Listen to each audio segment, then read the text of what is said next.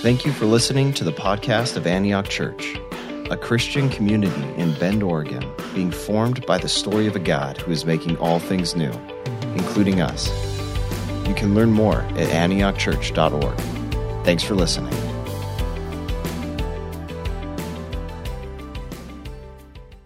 Well, good morning, Antioch. As you may have noticed, none of you are here today, which is super weird, but at least you get to drink some coffee during the sermon, and hopefully everything works out. So, hey, I want you to know that during these 4 weeks, when we're not gathering on Sundays, we are just as committed as ever to pursuing the vision and mission God has given us as a church. And in fact, in an uncertain time like this, we have the opportunity to really begin praying and dreaming and thinking creatively about what it might look like to be the church of Jesus, the kind of people that the world needs most. And so, in the coming days and weeks, you'll be hearing a lot more from our pastors and staff about some of the ways that we're hoping to provide love and care for those in our church and in our city who need it most.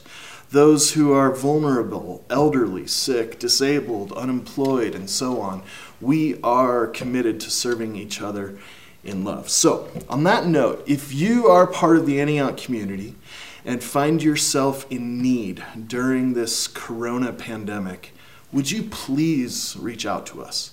We want to know how our church family can pray for you, serve you, support you, help you in any way possible. Meals, groceries, gas, medicine, transportation, childcare, whatever you need, we are here for each other. I know it's hard to ask for help, but we are a family, and you're not allowed to do this alone. Deal? All right, so you'll be hearing from us soon. So our scripture for this morning is from Colossians chapter 3, and I think that you'll find today's passage is especially timely for the moment in which we find ourselves. So if you've got a Bible, grab it and open up to the book of Colossians chapter 3, starting in verse 15. Paul writes, "Let the peace of Christ rule in your hearts, since as members of one body you are called to peace, and be thankful. Let the message of Christ dwell among you richly as you teach and admonish one another with all wisdom through psalms, hymns, and songs from the Spirit, singing to God with gratitude in your hearts. And whatever you do, whether in word or deed, do it all in the name of the Lord Jesus, giving thanks to God the Father through him." So this morning, I want to talk about this idea of peace. And specifically, where do we go to find peace in the midst of uncertainty? In verse 15, Paul says, "Let the peace of Christ rule in your hearts." Well, what does that mean? There's actually a parallel passage in Philippians 4 that will help us understand a little bit better what Paul is talking about.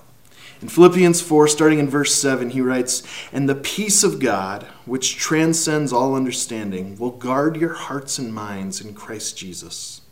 For I have learned to be content, whatever the circumstances, whether well-fed or hungry, whether living in plenty or in want."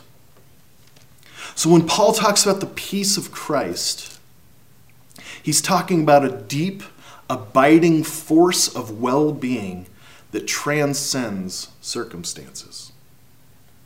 I think about it like this. In the world of art and design, you have what are known as symmetrical and asymmetrical pieces of work. So let me show you, just for example, some examples of corporate logos that you may recognize. You have symmetrical logos where both sides of the image mirror each other. Or in other words, if you only had the left side, you could know what the right side was going to look like, even if you couldn't see it. An asymmetrical logo is where the left and right sides don't mirror each other. If you had just the left side, you would have no way of knowing what the right side looks like. So symmetrical shapes are equally distributed. They're balanced and they are predictable. What's happening on one side necessarily determines what's happening on the other side. Asymmetrical shapes are unequally distributed. The two sides are indifferent towards one another, so just because something's happening on one side doesn't guarantee anything about the other side. So, what the Bible teaches about peace, true peace, the peace of Christ, is that it's asymmetrical to the circumstances of our lives. And I would argue that this goes against every instinct we have, that we naturally assume that peace is symmetrical to our circumstances, that if we had the circumstances we want, then we would have the peace we want. When I have enough money in the bank to withstand a recession, then I'll have peace. When the recognition and the position finally come my way at work, then I'll have peace. When I look in the mirror and I like what I see, finally, then I'll have peace. When the tests come back clear, I'll have peace. See, all of these statements assume that peace is symmetrical with circumstances. But Paul's saying true peace transcends circumstances. He goes, whether we're rich or poor, well-fed or hungry, healthy or sick, the peace of Christ can rule in our hearts. Isn't that good news? Isn't that what we all want? Isn't that what everyone is looking for? Isn't that what the world needs? So how do we experience the peace of Christ? Well, to begin to answer that question, we're going to look back just a few verses. Back in verse 12, Paul says, "Therefore, as God's chosen people, holy and dearly loved." I want to talk about this word "therefore" for a moment. It's a word that shows up several times in this chapter, and we typically treat it like a flyover word when we're reading, but it's a hugely important word. In fact, just its presence is worth paying attention to. The word "therefore" indicates that the author is using logic to make his argument. Therefore is a word that invites the reader to reason, to deduce, to think. And throughout this letter, Paul has gone to great lengths to lay out the good news of the gospel. In Jesus Christ, God himself has broken into human history, joined himself to humanity, suffered and died for our sin, victoriously risen from the dead and ascended into heaven, inaugurating God's kingdom reign on earth and launching this cosmic revolution to make all things new, including us. So because of who Jesus is and what he's done, the story of the world has been changed forever. Therefore, or in other words, Paul's going, if this is true, if this gospel is true, then let's carry it out to its logical conclusion. Let's think about it. Let's reason together. Where does this go? So Paul's saying that receiving the peace of Christ in our hearts begins with thinking. With thinking. Do you realize how revolutionary that is? This is so different than the ways that the world tells us to try to find peace. The world is filled with books, articles, websites, blog posts, podcasts about how to find true peace, how to deal with stress, how to stay calm, how to overcome anxiety, how to face your fears, how to keep your cool, how to find happiness, so on and so forth. And where do they all tell us to start in our pursuit of peace? What I've found is that they don't start with logic. They don't start with reason. They don't start with thinking. They all start with technique, or they start not with thinking, but with doing. In fact, an article showed up in my newsfeed this morning. It was about how to keep the peace in your home during the pandemic. And here were some of their suggestions for finding peace. You need to create a clean workspace. You need to structure your day intentionally. You need to try to separate your home life from your work life. Others will tell us that the secret of peace is to get up early, to get organized, to start doing yoga or meditation, to learn relaxation techniques, or that sort of thing. Now, all of that may be good advice, but just notice that they don't start with thinking, they start with doing. And why? Well, because the world thinks that peace is symmetrical to circumstance. Change your environment, change your habits, change your schedule, and you'll find peace. Which means it's all up to me and what I am going to do. But the gospel actually tells us something totally different. It's a completely different story. Rather than being about you and what you're supposed to be doing, it tells us that it's all about Jesus and what he has done for us. And so the peace that Paul's talking about isn't the peace of the world. It is the peace of Christ.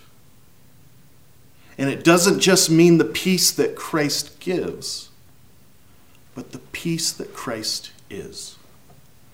Jesus himself is our peace.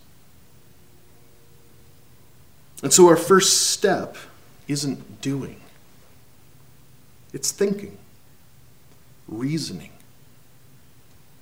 using logic, and asking the question, if God really does love this world so much that he gave his only son to save it, then what does that mean?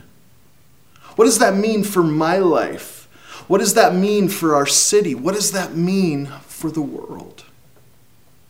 Let's ride this gospel story out to its logical conclusions.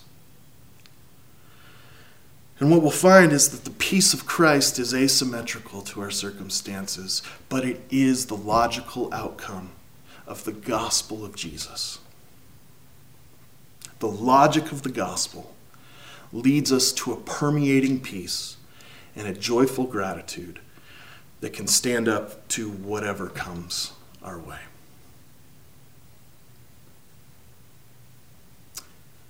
And so when we start to really think the way that Paul is inviting us to think, what we find is that peace is rooted in hope, in this ultimate confidence in the resurrection of Jesus from the dead, that the creator of the world is also the redeemer and the sustainer of the world. And one day he will return to renew the entire creation. This hope is cosmic, but it's also personal. In the 1600s, in the wake of the Protestant Reformation, German Christians found themselves needing a resource to increase their church's theological understanding and literacy. And so they ended up commissioning a group of Bible scholars and theologians to create a new catechism, which is essentially a confessional document or a summary of Christian beliefs, but it's laid out in the form of a series of questions and answers. And so let me share with you, in closing, the very first question of the Heidelberg Catechism. Question 1, day 1. What is the only comfort in life and in death? So this was written in a time of religious turmoil and social anxiety. And the question is there a place that we can look to find peace, comfort, and hope that will not only help us face whatever life throws at us, but a peace and a hope that are so big that they will even sustain us in the face of death? What is your only comfort in life and in death? And here's the answer. That I am not my own, but belong, body and soul, in life and in death, to my faithful Savior, Jesus Christ. He has fully paid for all my sins with his precious blood. He set me free from the tyranny of the devil. He watches over me in such a way that not a hair can fall from my head without the will of my Father in heaven. In fact, all things must work together for my salvation. Because I belong to him, Christ, by his Holy Spirit, assures me of eternal life and makes me wholeheartedly willing and ready from now on to live for him. So Antioch and others, to whoever's watching this today, may the peace of Christ rule in your hearts. And whatever you do, whether in word or in deed, may you do it all in the name of the Lord Jesus, giving thanks to God the Father through him. Amen. Will you pray with me?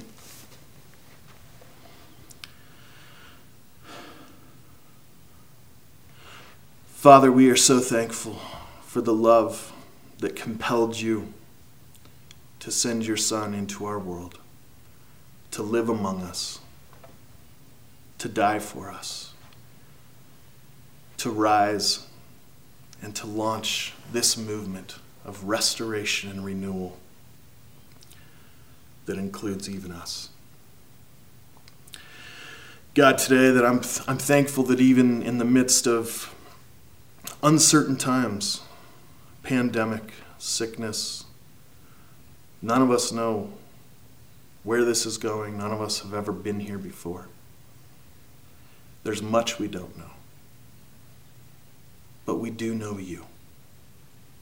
We know who you are, and we know what you're like, because you have shown yourself to us in your Son, Jesus.